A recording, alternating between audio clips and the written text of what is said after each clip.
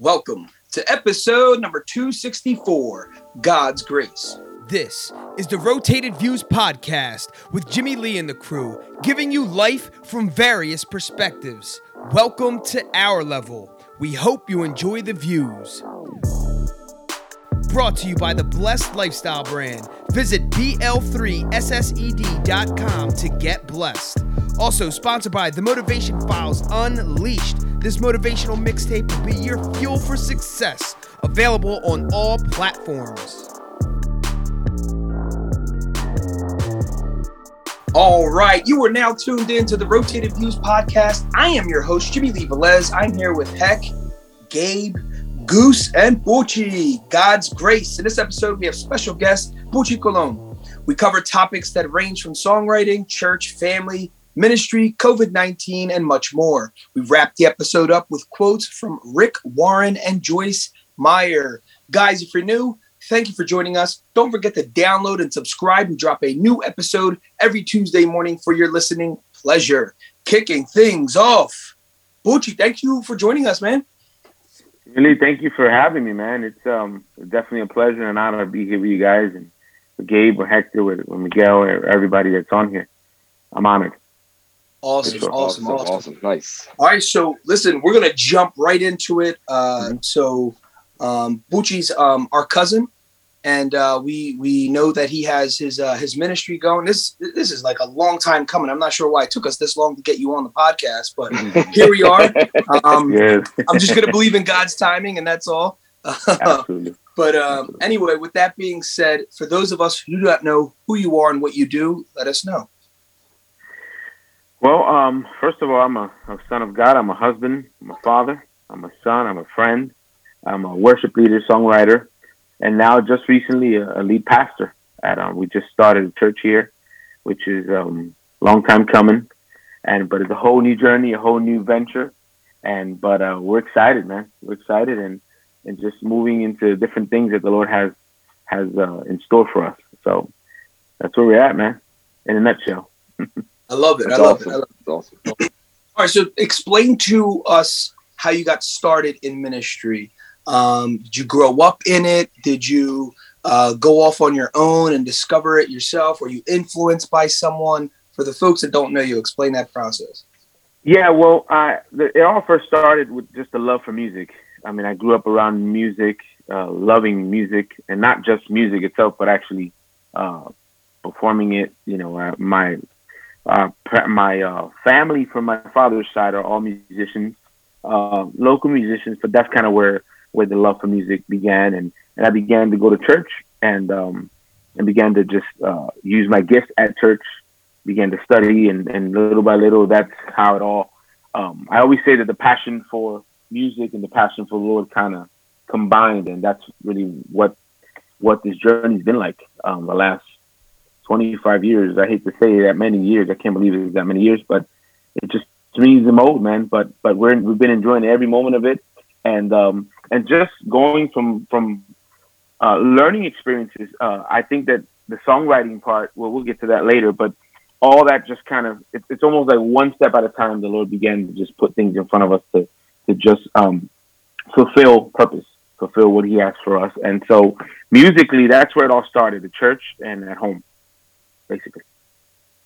I love it. So explain what your journey was like with the songwriting, right? That's always fascinating to me because some people are really good singers and they can sing their little hearts out. Some people are really good musicians. They can, play whatever instrument it is, and they're really extremely good at it. But then that you have, it's like the trifectas. You as a songwriter, that's a whole other beast. So like, explain how you go from basically doing like a cover band type thing where you're just singing songs that are already written for you and you're, and this, whether it's the music and the lyrics, to going off and creating on your own. Does that make sense? Yeah, absolutely. Well, I started writing music first, doing arrangements and producing. It was the first thing I started. 10 years later, I started, my first album was released in 1996. In 2006 was when I first wrote my first song, believe it or not. And you hit a key point, because it's easy. I mean, I think it's easy or easier to just sing someone else's songs. Now everybody's singing covers, and it's cool, but you don't have an identity. You don't have um, something that's really being birthed. Musically, it's cool, but not everybody. How many actual people listen to instrumental music or jazz? Or but as a singer, you wanna do original stuff and not begin to sing, and not even necessarily only covers, because there were songs that were actually given to me and say, hey man, I got this great song. I wrote it, I never recorded it. It's yours to record, but it's not really mine. But no one Wow. else recorded it before. But Gotcha. songwriting, it's a whole different ballgame, and that's really just a side note on the music business. That's really where you can really become really make money. Talking music, financially. Because Yeah. obviously the shows and whatever, depending on what industry you're on. But songwriting, there's this thing called, and you probably know, it's called mechanical license. When you sign a record deal and you sign for publishing and as an artist, you don't get a dime as an artist, as a musician, as a singer, until the label or the producer recoups every dollar. But when you write a song, you automatically get a mechanical royalty, means that the first CD, or no more CDs, or the first download or whatever is sold, you automatically get paid from the beginning.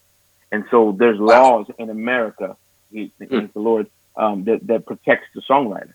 That's a creative process. Oh, wow. You're not just getting the song and just singing it. Like you said, it's cool to sing someone's song, but when you actually create that, and what I do is not just singing a song, is actually something that really the Lord puts in my heart, or there's a song that I want to sing to the Lord, and so it comes from it flows from my heart, from my spirit. When I sit down and begin to play the piano or the guitar and start writing, is something that I want to say, like the Psalms, like David in the Bible. Those were songs. Those were prayers. Those were psalms, are prayers unto the Lord in song. And so when you do that, it takes a whole different turn for your ministry, for your career, wherever you're at musically.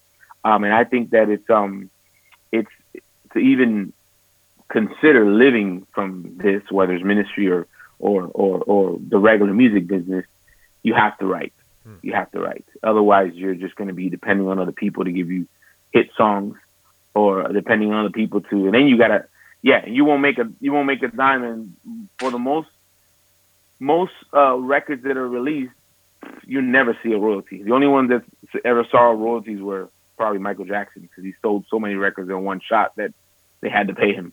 But the average artist don't sell enough records for the label to say, okay, I spent $500,000 on this record, and we made 900,000. So let me give you the cut from the 400,000. No, it never happens. Rarely that happens. So unless you're, again, Michael or the Beatles or whatever. So explain a little bit. I mean, you alluded to it already, your process, your creative process. So when you say when you say God put something in your heart, is it when, any situation in life that happens to you, something interacting with your wife or your kids or your career? So, but then do you just drop everything and then pick up a guitar or run to the piano? Explain how that process works. Do you have to be in that feeling, or can you force yourself to sit down and like, all right, I have 2 hours to myself, I should, see if I can come up with something? Explain what works for you, what doesn't work for you. Yeah, those are different. It's happened in different ways. I remember a particular song, which is one of my favorite songs that I've written out of the. It was after coming from a cruise, and I was kind of just getting home and kind of getting back to next week. I was going back to work, and I was serving at a church in Kissimmee at the time, and I was like, man, there's a lot to do this week. There's a lot going on. And I remember saying, Lord, well, you know what? Just have your way. Have your way. You're my Father. You're my Abba Father. You're the Alpha and the Omega. And I just began to just pull the guitar, and I just started, you're the Alpha and Omega, beginning and the end, which is scripture. You reign in victory, oh Lord, and I glorify your name. That was just, have your way in me. Excuse me. Lord, have your way in me. Just saying, Lord, whatever you want to do, I'm yours. And just lead me. And my wife said, what song is that? I'm like, It's not a song. He said, "You better record it." So I pulled the phone and got the voice memo, and that was actually that was like 7 years ago. That particular song, I did it slow, and I just recently did it in salsa, but in Spanish. A su voluntad. When I was actually in the hospital with COVID that Friday, well, I was in the hospital from Wednesday to Monday. That Friday, that song was scheduled to come out, the Spanish salsa version, Wow. 8 years later, and basically saying, "Have your way, haz tu voluntad en mí." And so that's sometimes that happens. There's another song that I wrote called Vivo Enamorado, and it was at a time when I was feeling like rejection. And one of the things, and just to throw this in here for a minute, if one thing I know everybody wants in life is to be loved and be affirmed. No one wants to be rejected, not even Jesus. Mm-hmm. The Bible says that he wept when he entered Jerusalem and he was being rejected because his people did not receive him. So he wept. So no one, I don't care what anybody says, no one likes to be rejected. Now, can we endure it? Can we walk through it and say, all right, God, give me the strength? Absolutely. But no one enjoys that. So there was a song, I don't know what it was, that I just, this moment that I felt like that. And so there was another song I wrote called Vivo Enamorado. Vivo enamorado de ti, Señor, de tu amor incomparable, of your love, uncompared love. Cuando todos me rechazaron, when all rejected me, cuando todos me rechazaron, estuviste ahí, you were there, a mi lado, next to my side, And so there's been moments like that. There's just different, and that's also a salsa I recorded. Actually, I only done that one in salsa and in Spanish. So different songs like that, and they're just worship songs. And I don't consider myself like a poetic songwriter where I can just. There's folks that I know that. Friends of mine that just look at your hat and say, and just start, singing, making a song about that hat. For me, it's more just songs that I write unto the Lord and songs on where I'm at in my walk. And so that's kind of my songwriting. So one thing that obviously I failed to mention, but obviously you're saying it now, is you record in both English and in Spanish. So what does that look like? How do you choose which song you want where? Now, there's a difference also between just making an English album and then doing the same album and just basically recording it in Spanish. Obviously, you got to arrange some things there because the words are different. Or like you just said, you recorded a song just in Spanish. How do you decide that? So if I write a song in Spanish, I will never do it in English. If I write it in English, I do it in Spanish. If I turn it from Spanish to English, it loses value. No, no.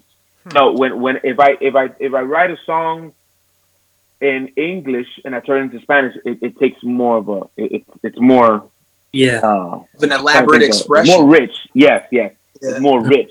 But I'll never do it the other way around, because if you take it from Spanish to English, because the English language, and obviously that's our first language, but English is not. It's no one's language. It's not as rich as Spanish or Portuguese or some of these, or even the Hebrew language or some of these. And so if I take a song that's English and turn it into Spanish and turn it into English, it just doesn't fly. Doesn't work out so well. I've tried it. So now, when you change it from Spanish to English, however you put it, are you changing the type of music it is? Are you changing it, like, say, it could be salsa or it could be just a regular jazz style? Like, do you change the style of music? It could be. I've done both. I've done a song from English to Spanish and made it salsa from English to Spanish, just a worship song.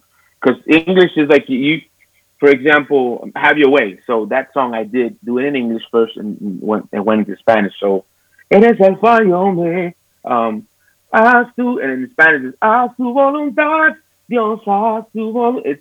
It sounds more. If I would have went from there to Spanish to English, it's like, I don't know. I've tried it and I never used it. It just doesn't work. Well, like the Spanish language is such it's an appealing, like it just sounds appealing to listen to, just the Spanish language itself. But my favorite thing that you do is when you do salsa music and you sing in English. That's a whole it's different. So now understanding that you said it's hard to do in English, it gives you even more.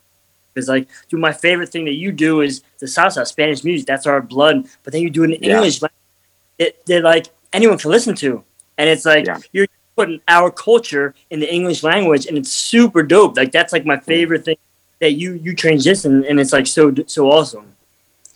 Yeah, that's been awesome because I've noticed that people I've always, we were born and raised here, even though our culture is from Puerto Rico, our parents, our grandparents. So, but I've always wanted to reach the masses. My heart has always reached. I mean, if I can, I one day want to do a song, at least one song in Portuguese. I like I'm just a nations guy. So, so I've always wanted to just get out of just the Spanish. Even the church we just started, it's English. Our hearts is multicultural. That means that we can get an Afroamericano, we can get a Moreno Blanco, a Chino, a Japo, wherever. We'll meet in English, and obviously the gospel we meet at the cross in English, and so we can reach more people. If I do it in Spanish, it's just one. It's one people. Yeah, absolutely. Yeah. So, but I've gotten criticized for that quite a bit from the Spanish, which is okay. From the Spanish, the salsa should not be in English. And I said it politely, diplomatically. I said, well, it's not for you. You like it in Spanish. You enjoy it in Spanish. It's for the Anglo.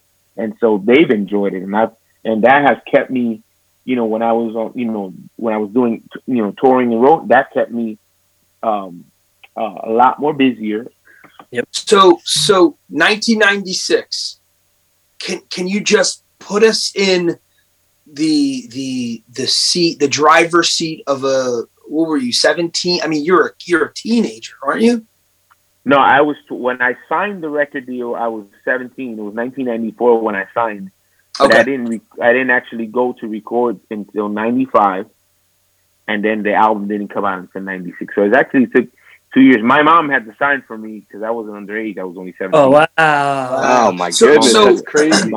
So I was a little kid when all that happened. Thanks. I mean, not that much younger, but young enough to not understand what. I remember just my dad and mom being extremely happy, and they talked to everybody about it, that their nephew got a record. I just remember that, but I don't. How did that even come about?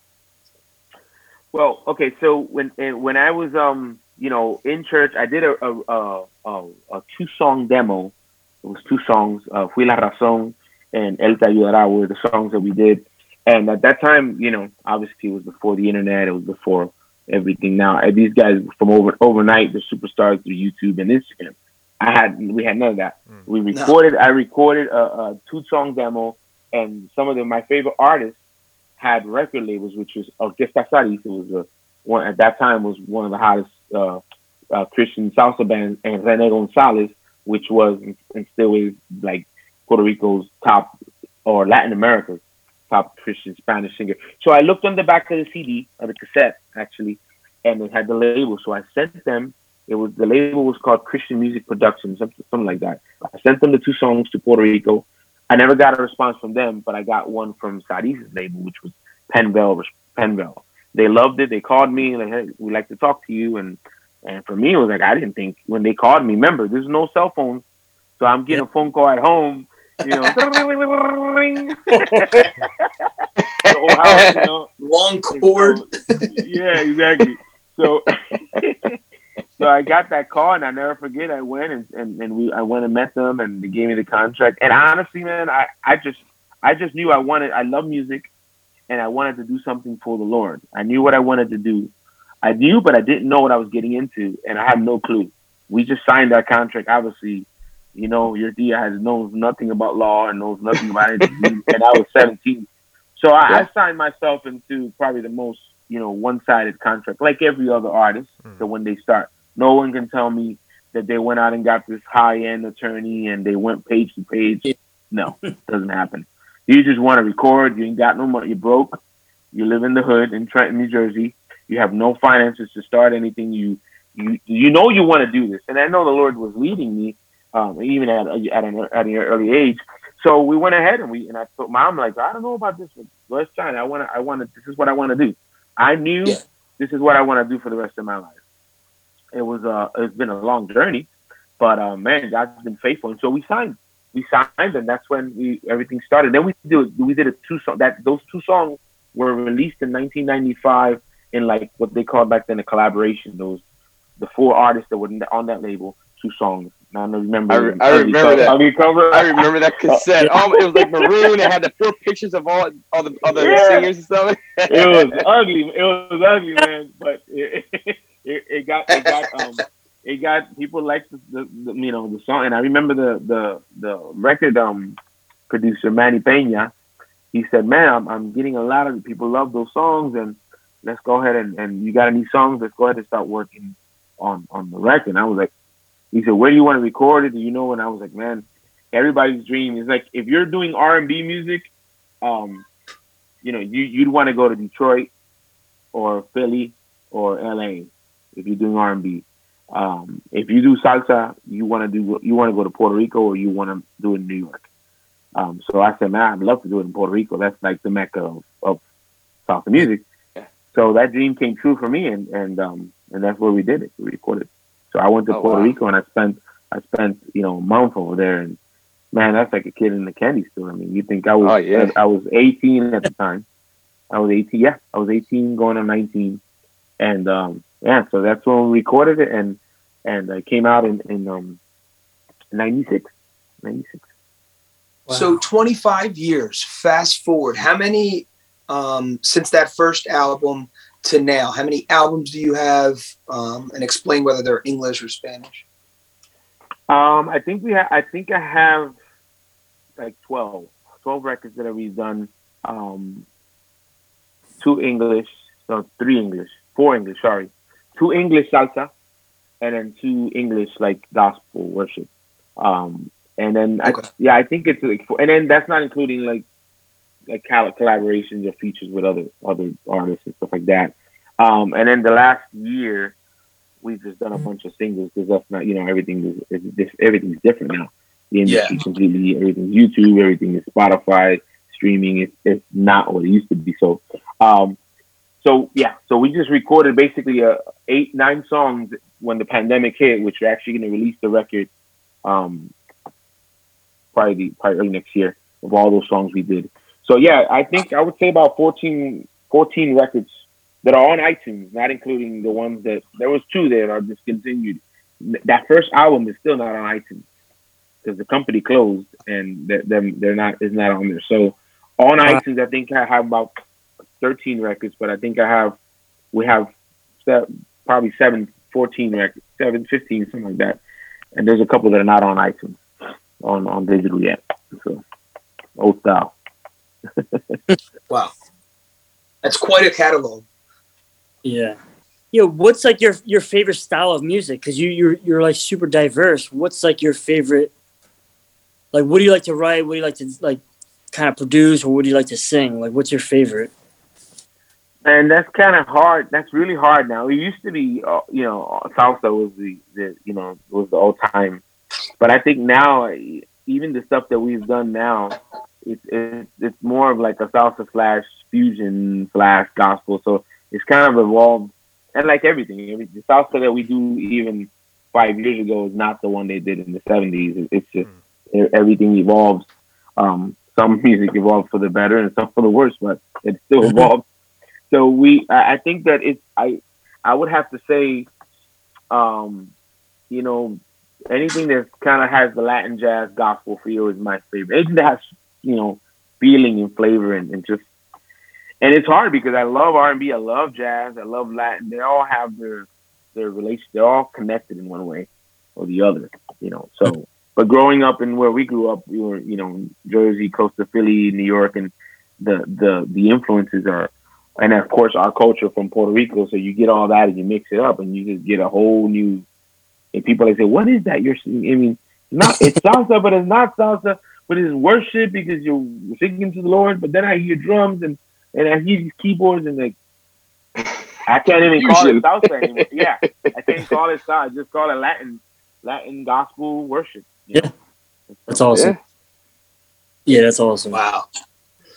So let's switch things up a little bit. We can come back to music and things, but talk about getting into, because we're all utilized in our own special way, with the gifts God given us, right?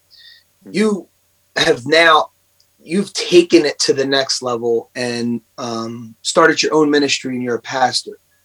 So explain what the decisions were in there. And I know you were on staff for many churches, so I know you clearly have the experience and the know-how.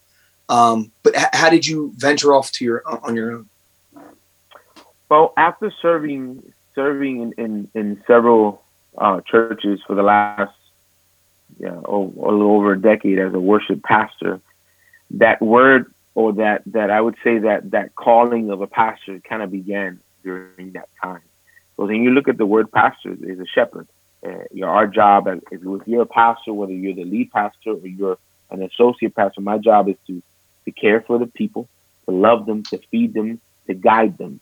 And so that's my job as a pastor. It's not to control them, it's not to manipulate, it's to love them, to take care of them, and to lead them and make sure they don't stray away. And so that word, when I look at it, when I look the word worship pastor, it's my main thing was to worship God and teach my team and the church to get them to a place to worship God. Jesus said in scripture, he said that as I am lifted up, men will be drawn. So what he's saying is that my job was to lift him up, lift up the name of Jesus, magnify his name. And then when that's done, people will be drawn to his presence. There's something about his tangible presence. I often say, and we know the scripture says that he is omnipresent. He is everywhere, but he does not manifest his glory only where he is invited.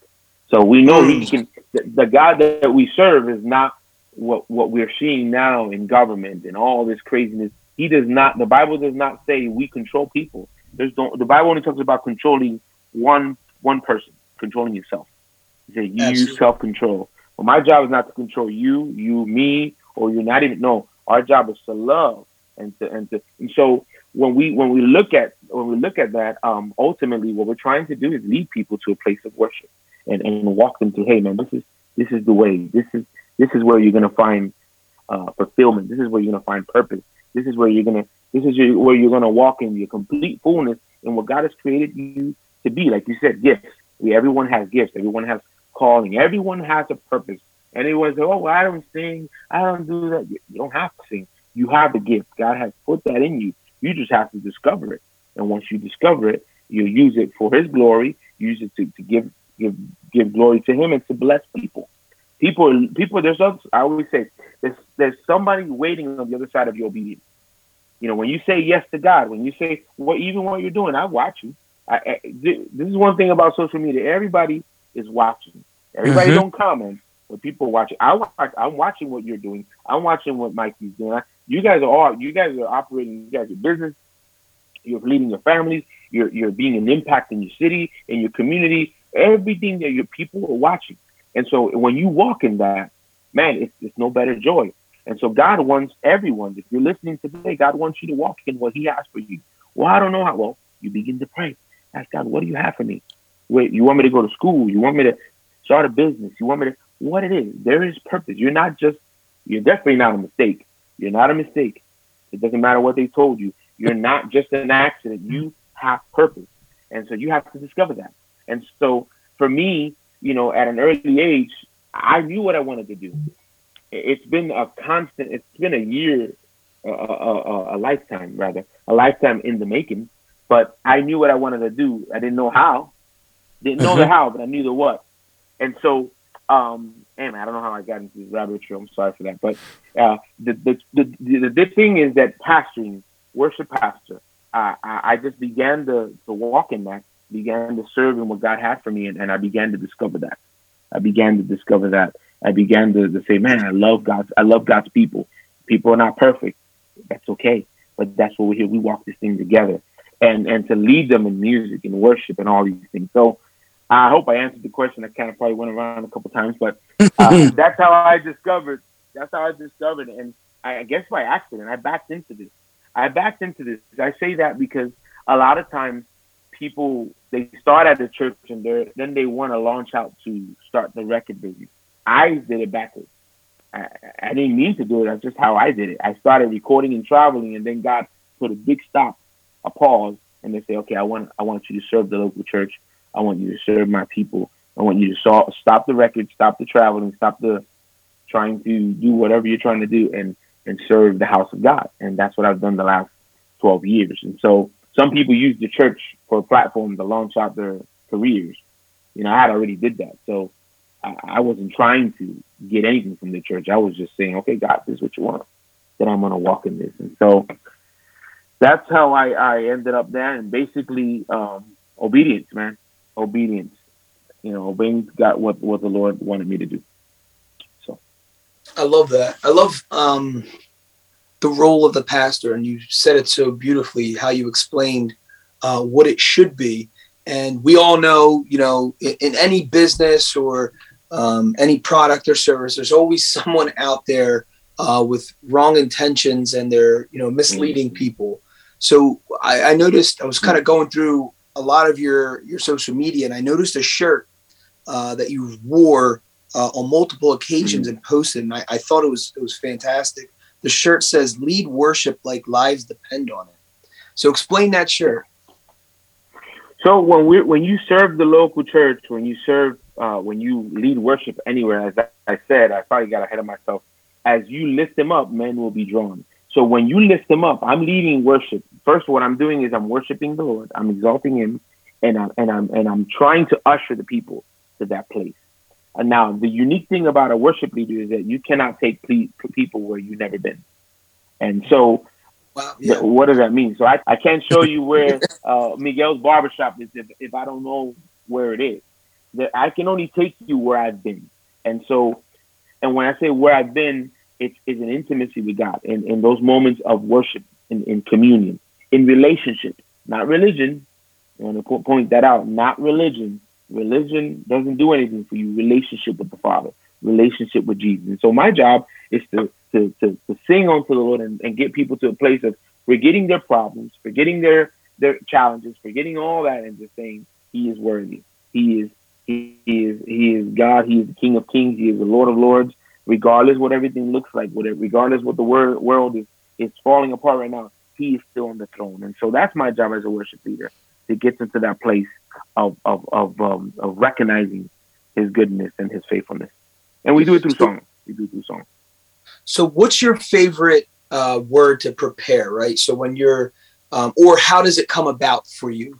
Is there a specific kind of lineage that you're following? Or is it just something that resonates with you for that upcoming week? How do you develop that? Well, when you work at it, and when you're on staff at a church, your job is to follow what the pastor is doing, if he's preaching on doing a sermon series on faith or love, then you want to, as a worship leader, you want to pick songs that are going to support what he's doing, because ultimately the pastor is what's the vision of the church for the community, for the church, for that. And so as a staff person, that's where that's our job, to submit to that. So if I'm working at a church and the pastor's preaching on love, then I'm trying to find songs that will speak about the love of God, the love of Jesus, and how much He loves you, and doesn't, you know. And so that's on that perspective. All right, so let's jump into the next category. What is, in your own words, to you, what is God's grace? God's grace is God's grace is unmerited favor. Grace, when you look at the word grace, is getting what you don't deserve. We don't deserve. And we have scripture in Ephesians.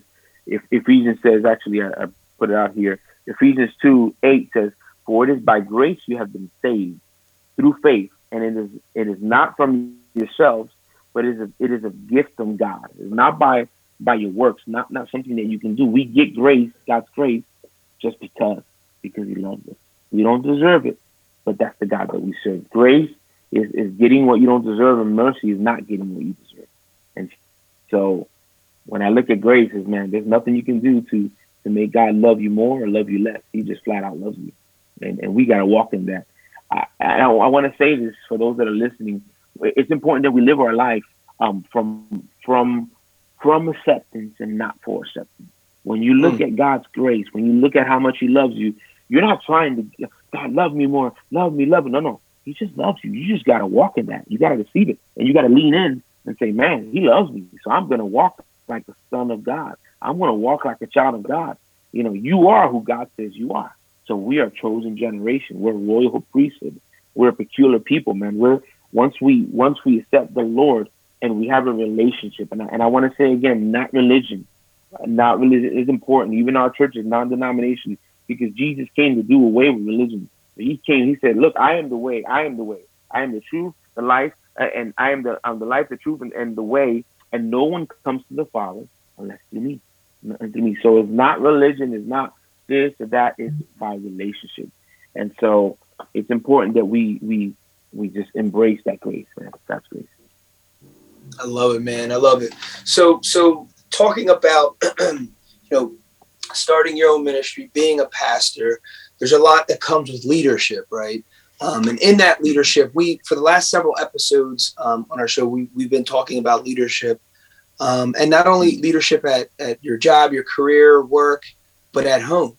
So talk a little bit about that, about, in your opinion, what's the job of the head of the household?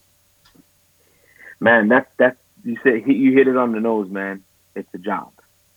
Being a husband and a father is not a title. It's not about it's about a job, man. It's not an easy task. But the Bible says that we are the priest of our home. What does that mean? The priest is a bridge, man. We are the head of that household. And so as we follow God, as we follow Jesus, then our wives follow us, our children follow us.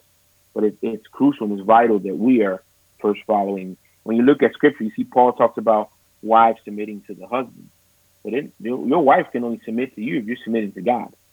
If you're submitting, you're doing your own thing, and you can't expect her if you don't know where you're going. I'm not going to follow you if you don't know where you're going. It's just not.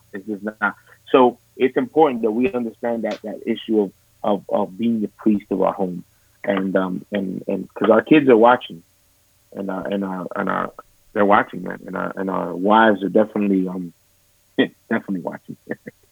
Yeah. So that leadership comes at a very there's a lot of influence, right, that comes in that, and you've positively influenced your family.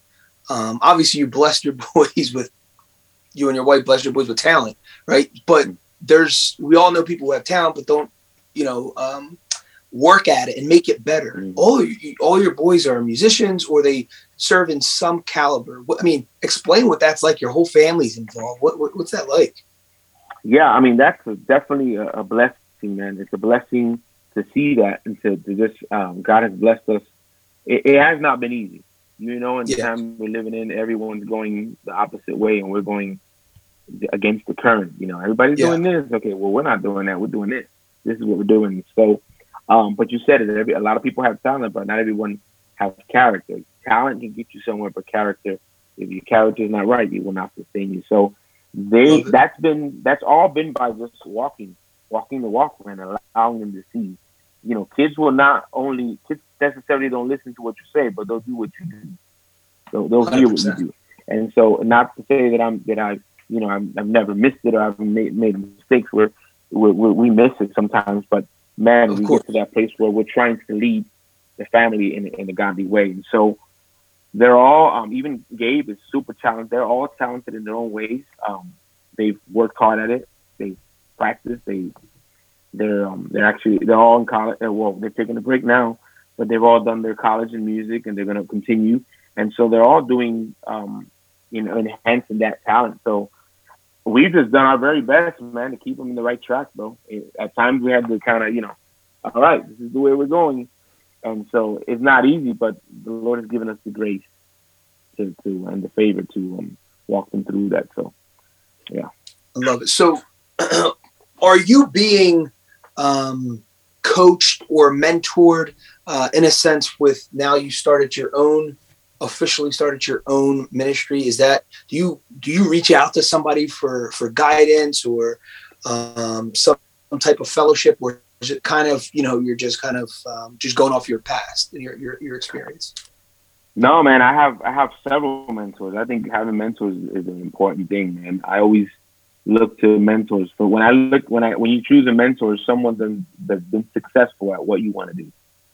Like, yes. I'm not gonna ask somebody to help me, to mentor me when they've done something and they failed. Whatever you've been successful, man. If I see you've been successful, I want you to walk me through that. How do you do this, man? Help me. And so I have several mentors, especially now, because this is a whole new thing for me. I've never done this. Yeah. I've never planted a church. So, and I've had mentors even as a worship leader, because going from singing Latin music to leading a worship ministry is completely different. So I have many mentors, just to answer your question. Yeah. Yeah. So, so what's the process like? Are doors open? Did you, or are you promoting it at some level? Like, where are you at in the process with it all? Yeah. So we started, August 1st, we started meeting in the home. We met there for 4 weeks, and then an opportunity came for a building, and we're renting a building. And September 5th was our first gathering. We have not done the official launch, just because there's a lot of things that still have to be in place. But we started gathering, worshiping, and so we already are 6 weeks. It's been 6 weeks already, and so it's been crazy what the Lord's been doing, and just learning, man, and enjoying the journey. The Lord's been preparing me all my life for the work of my life. I think this is probably the most challenging in so many ways. So yeah, absolutely. That's so cool, man. We're proud of you. It's fun to watch, and and you said it. You're right. It's like, even if it is the calling, that doesn't make it easy, right? It's no, not at all.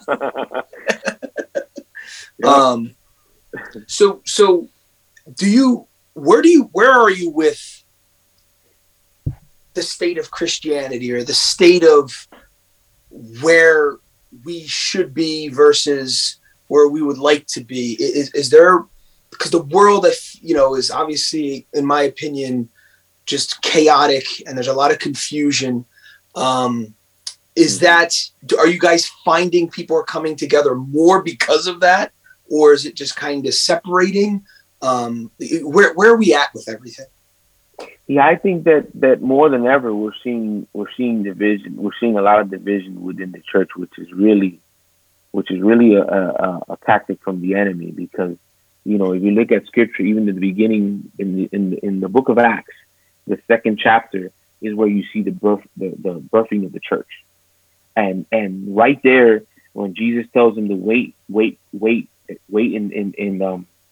wait there, and he told them to wait because he was going to send the Holy Spirit.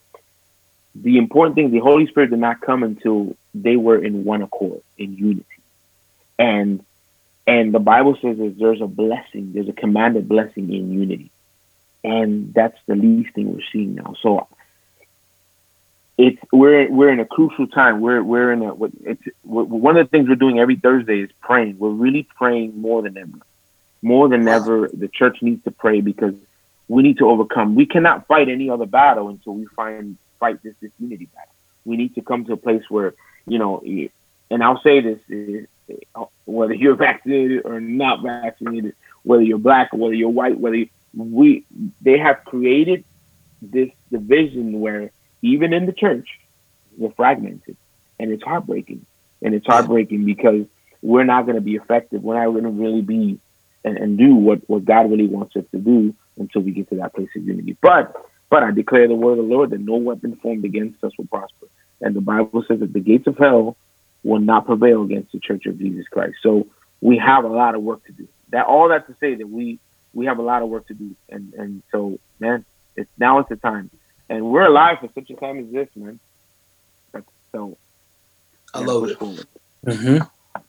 Yeah. So earlier in the show, you talked about, right now you just said vaccinated, non-vaccinated. Earlier in the show, you stated that you had COVID. Explain how your faith helped you get over get through that process, that challenging time. You're hospitalized. I mean, it was a serious thing. So explain, because there was this self-help guy. I forget his name is floating away from me right now, but he was saying that he put together all these how-tos for people to overcome adversity and how you can do that. And meanwhile, he was just like, my life was going pretty smooth. And then all of a sudden, when he was facing difficulty in his marriage, and all of a sudden he had to actually apply everything he's been talking about. And he says that was the most difficult part. He's like, it's so easy to tell someone how to overcome things, but then when you have to do it yourself, I followed my own advice, but I then became sympathetic and had more compassion for my people because I had to go through it. So explain to us how you applied your faith through that process. Yeah, definitely. I mean, it was a tough time. It was a tough time. I was in the hospital for six days, and I got to the point where, as a believer, you need to understand that this is not our final destination. My last breath here on earth is my first breath in eternity. So Absolutely. To be honest with you, when Friday came, because I got there Wednesday, Friday, I was at the point and said, okay, whether I'm going to be healed here or I'm healed in heaven, I know you're going to heal me. So whatever, That's when I said, God, all right, have your way. That's when that song was really became, really super strong and powerful, because I said, all right, God, you're the Alpha and the Omega. You're the beginning and the end. You're the creator of all things. I am your son. I am in your hand. Whatever you want to do, I'm okay with it. And so at that moment, and then the next day was when I felt breakthrough. The next day was when I was in prayer the entire time. I was in the Word the entire time and worshiping the Lord and FaceTiming my wife, and they were praying, and it was just one of those things where that's why it's important that we stay together. This issue of being isolated, it's not healthy. It's not. The Bible says that do not forsake the gathering of the saints. It's not to say that we're only strong when we go to church, but we are strong when we come together, when we sing together, and so it was important that the church was praying. My wife, she asked if she can put a post on Facebook, and she did, and there were people praying from all over the world, all over Latin America, all over, and I felt the prayers, they came to a point that I just had to put the phone down because it was just too many people reaching in, and I'm praying, and people with good intention. I was like, okay, I gotta just, all right, Lord, whatever you want to do, I'm open. If this is, and then there was a time when I even tried to sing in the hospital, and that's when I lost it, because my voice was fine, but I had no air. And there's this song that is called "Great Are You, Lord," and I sang it for a while, but now I'll never stop singing it, because it says, the chorus is it's your breath in my lungs, so we pour out our praise. We pour out our praise, it's your breath. And so God gave me a revelation when I was singing that, because I said, wow, Lord, me worshiping you and singing to you is giving back to you what you gave me. Wow. When you look at that word worship, the Bible says this is amazing. God just brought that in my spirit, because remember, the Bible says that he spoke things into existence. He spoke things, but he did not speak any of us into existence. The Bible says that he breathed the breath of life into us. Bro, I said, wow. Okay, so the fact that I feel the presence of the Lord when I'm saying that, because we don't realize that, but we're not an accident, man. We're not just, I'm just here. No, man. God created you. The Bible says he created you in his image, and you carry his DNA. We have his breath. And so when we worship God, when we sing to the Lord, it's your breath in my lungs, so we pour out our praise. We're giving back to him what he gave us. That's wow. Simple. It's deep, but yet simple. So why not give back to him what he gave us freely? And so when I said that, and then when I was starting able to, and then I started feeling better. It wasn't easy, man. It wasn't easy, but I just said, Lord, whatever you want to do, you have your way. And that Saturday morning, the doctor came in. I had my Bible open on I was trying to eat, man. I couldn't eat. Eat because the minute I would take my the oxygen thing off, I couldn't keep it on long enough to eat real quick. I had to. Well, that's horrible. I don't have any enemies, bro. But if I had enemies, I wouldn't wish that on my enemy, bro. That's awful. Because I had never been in the hospital, never been, and for you not to breathe, I'm 44 years old. How can I not breathe on my own? I went home with a bunch of tanks, and I'm in the hospital with them. But man, I said, all right, God, you are my Abba Father. You're my Redeemer. You're my healer. And if you're not gonna heal me here, then you'll heal me in heaven. But then I knew that we were in Colorado. We were coming. That was in May. We were moving in July, and I knew that the enemy wanted to stop, but we wanted to stop the church. The enemy, if he took me out, there's no telling my wife and the kids would. I mean, we're all in this together. But the enemy wants to take you out of the purpose that God has created for you, whatever that is.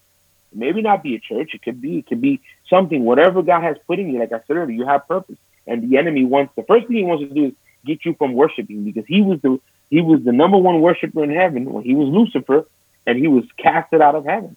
He was fired out of heaven. And so when we worship God, we took his job.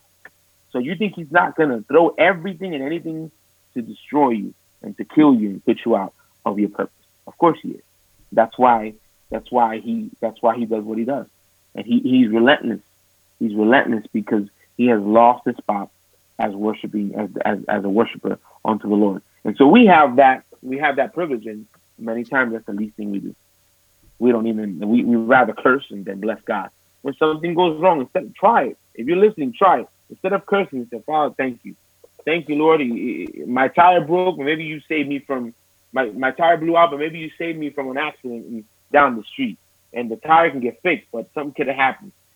Something, instead of cursing, why don't you try blessing God? And one last thing, the Bible says that he inhabits the praises of his people. He does not inhabit the complaining. So when you praise him, that's like saying, it's like a detective. It's like when you praise him, that he responds. Okay, wait, there's my son in Bristol, worship, giving me praise, giving me thanks.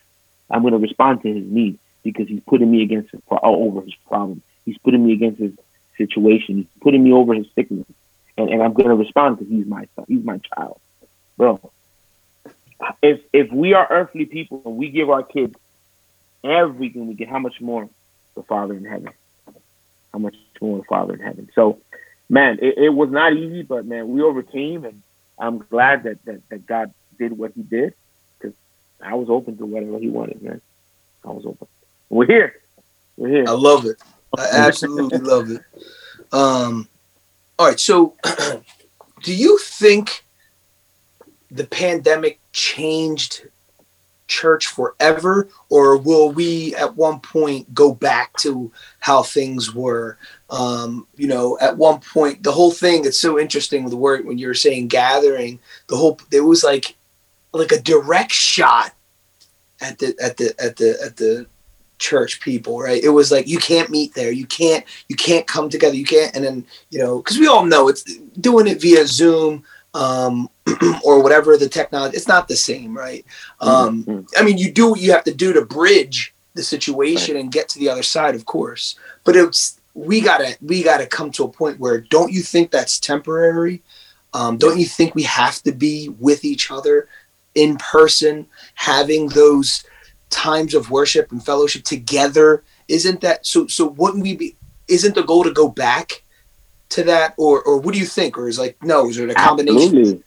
No, absolutely. I think that this is a direct hit on the church. I mean, look at some of nothing against sports, but look at some of these stadiums. They're packed to the teeth, bro. Packed to the teeth. There's number one, there's money. Number one, there's stuff behind it. Walmart never closed. Home Depot never closed. So many different. But it's a direct. This is a spiritual war. This is a spiritual war. If someone doesn't see it, you got to really open your spiritual eyes and realize. And this is why. And the crazy thing is that America is the only place that we have the Constitution that defends us. In any other country, if the government says you're not having church, guess what? You're not having church, because whether it's dictatorship or whatever. But we have that here. And I think that some of the pastors, and no one knew what we were up against. I don't even think anybody really knew the agenda that was really behind at the time when it first happened in March of 2020. And so everybody kind of complied. But then after everybody started noticing, wait, this is, and even till today, they're still trying. you can't meet in church, but look at the planes. The flights are all packed. But the truth of the matter is that it's a spiritual attack on God's people, and of course that includes Israel. That's another topic, but that we're tied to that. And so it cannot. We that's one of the things I said. We're not even live streaming yet because I said we have to gather in person. A lot of churches closed. A lot of churches are still doing Zoom, and a lot of people said, I don't want to do no Zoom. I've had it. I'm over it. I don't want to sit in front of the screen again. I want to be at a place where I can see people. We need that. We're wired for relationships, man. We're wired to, man. Hey, bro, and that's okay. If you want to wear the mask, I'm cool with it. Whatever makes you feel social distancing, we do that. You want to take the temperatures, whatever you got to do. But we need to gather. It's very important, and it's good for each other, man, and to be able to worship and sing to the Lord and just have community. Community. If anything, the enemy wants to do is isolate you so that you can just, crumble and die, man. So how do we win? How do we win? How do we win the spiritual warfare? Well, definitely by prayer, man. Prayer and unity. Prayer and unity and gather, man. And even if it's not in a building. I mean, I think obviously in Florida, we're probably the only state that we can just kind of just do whatever we want, sort of. In the sense of gathering, we can just go out in a park and I think Texas is very similar. But whatever it takes, if it's not in the building, go outside. I mean, it's a little challenging in the north with the weather, but I think prayer and unity. It's important that we unite and we pray and we the Bible says carry one another's burden. We have to walk this thing together. And there's people that are weaker. There's people that need to lead. If you look at scripture, there's always a leader for a people. There's sheep. People they just don't know where to go. They don't know. They need people like, obviously you're a leader. They need people that are going to say, man, yo, this is the way to go, bro. Let's gather. Let's encourage one another. Let's go forward, man. And we gotta stand up. In America, we have to stand up and speak up, man. We have, if you read the book of Esther, it's a small book. I encourage you, read that book and see how Esther stood up for the Jews and stood up for God's people. And there's a reason why that book is there. So we have to pray. But we also have to act. And when there's a burden in you, a lot of times when a burden is something that you carry. When there's a burden, that burden often launches you to do something. What are we willing to do for our community? How do we, whether it's being a politician or city official, there's nothing wrong with that. The church has withdrawn from all the positions, and we back up and we say, no, I'm not going to be a politician. Why not? Be the first politician with character, for crying out loud. Be a believer and say, I'm gonna follow God and I'm gonna protect the people or lead the people, with integrity and with character. Or I'm gonna be a doctor. I'm gonna be a lawyer or something. We want to be in our church, and then that's why we're in the position where we are now. We have no one advocating for us in the White House. I mean, there is, but not as many as there should be. We have no one how many Christian mayors do we have? How many Christian governors, in the nation? We have to be people of justice, real social justice, biblical social justice, and stand for what is right. And you can read the book of Nehemiah, the same thing. He asked about Jerusalem, and they said, "Yo, the walls are down. That place, they're doing bad." He said he cried. The Bible says he prayed, he wept, he prayed, and then he asked for the king to give him favor to go and help. He acted. He didn't just stand there. So it's not just about praying. We got to act and do something about it too. And so, again, unity, prayer, and we got to act and do something. We can't stay quiet. So, sorry if I went on a little rant there, but no, it's perfect. I love it. All right, so before we close out, my last question is, what's your recommendation to? My initial question was, what's your recommendation to someone starting a ministry? But I guess I want to kind of alter that to say, or to ask, what's your recommendation for all of us who need to follow our calling? Like, what in the world are we here for? And what is your advice for someone who wants to chase that, who wants to serve and live out their purpose? Yeah, I say find your passion, man. What is it that I'm sure you've heard the term, when you do what you love for a living, you never work a day in your life. Find your passion, find what you love to do, and then find someone that does it well, that's been successful at it, and have them mentor you, man, and move forward in faith. If it's a business, go for that business loan, borrow the money. I don't know, you need money to make money. We know that, but whatever it is, just step out in faith, man. Step out in faith and believe God. But you have to move. Faith without works is dead.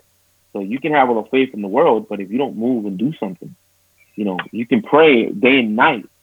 But if you see somebody at the corner that has no food or that, what are you going to do about it? So find your passion, whatever that is. What you love to do. Find a mentor, someone that's been successful at it, and go for it, man. Go for it. If it's a ministry, then find find a covering, find a mentor that can help you with that. And prayer, man, and read the Bible. I know it's not, common or popular rather, but read the Bible. There's applications for everything in life. So you'd be surprised. You'd be surprised. Nobody wants to say that, and I'm not against books. I read a lot of books and I got other books, but it all boils back to the word of the Lord, man. I always say the Bible is basic instructions before leaving Earth. Everything you need is there, bro. If you just read it, you'll figure, you'll be like, oh, wow, that's so true. Everything. Yeah. So, yeah. I love it. All right. So 2 things. Any parting words on your end, and how can people get in contact with you, follow you on social media, or, connect with you? Yeah. We have a website. I don't even know if people watch that anymore, check those things out anymore, but puchicologne.com. But we have all the social media, Instagram. We're on Spotify, Apple Music, our YouTube channel, Puchicologne as well. It's all, the only thing that's different is Facebook is Puchicologne Live, but everything else is Puchicologne, all the handles. And follow our church. Our church name is the Sanctuary Worship Center. And the Sanctuary, we call it the Sanctuary. If you know anyone that's here in St. Cloud, Kissimmee, Lake Nona area in Florida, or if you're visiting, come visit us. If you know someone that's looking for a family, a place to belong, send them our way. I love it. We like to wrap things up, and before we do, I'm actually going to ask something from you. Well, first of all, thank you for joining us. We appreciate the time. Thank you. We'll have to get you on again for like a part 2, and we can dive deeper in some of the topics. And there's only so far you can get, into something with, such little time. So we'll definitely have you on again if you would like to. Absolutely. All right. So the first one's by Rick Warren. If God only used perfect people, nothing would get done. God will use anybody if you're available. The second one by Joyce Meyer. Every day is a gift from God. Learn to focus on the giver and enjoy the gift. And so the last thing I would like to add or ask is if you could please close us out in a prayer. I know everyone here or everyone listening is facing their own battle of some sort to some degree. And they're all different, right? They're all over, but everyone's going through something. So if you don't mind, if you could please end us out here in prayer. Absolutely. I first want to congratulate Mikey or Miguel I saw he just got married. So congratulations, man. Felicidades. Thank you. Hey, man. Yes. Blessings. Appreciate it. Let's pray, man. Thank you, guys. Thank you for having me again, guys. And so we'll be praying. Father God, I just thank you, God, for this time. I thank you, Lord God, for this podcast. I thank you for Jimmy Lee, for Gabe, for Eki, and for Mikey, Lord God. I pray, Father God, a blessing over their lives, Lord, over their families, Father God. I pray, God, that your favor, God, and your mercy, Lord God, just continues to lead them, God, and protect them, God, and be with them, Lord God, at all times, Lord God. I pray for those that are listening, God, or they're going to hear this podcast, Father. I pray that they, Lord God, they feel your peace, Lord God, your shalom, Lord God, that they may be able to know that there is a God in heaven that loves them, God, that there is a God in heaven that created them with purpose and believed in them, Lord God, and put gifts and talents in them, Lord, for purpose, God. I pray, God, that everyone that most of all, Lord, they may hear the sound under the sound of my voice. They hear, Lord God, and they feel your love and your peace, God, and your mercy. We thank you. We give you glory. We give you praise, God, in Jesus' name. Amen. Amen. Amen.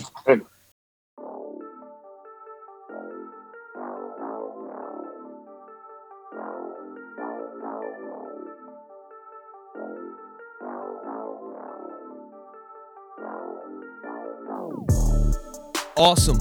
Guys, thanks again for joining us. The Rotated Views podcast was produced for self-development purposes. Huge shout out to our sponsors. This episode is brought to you by the Blessed Lifestyle brand. That is BL3SSED.com. Also sponsored by The Motivation Files Unleashed.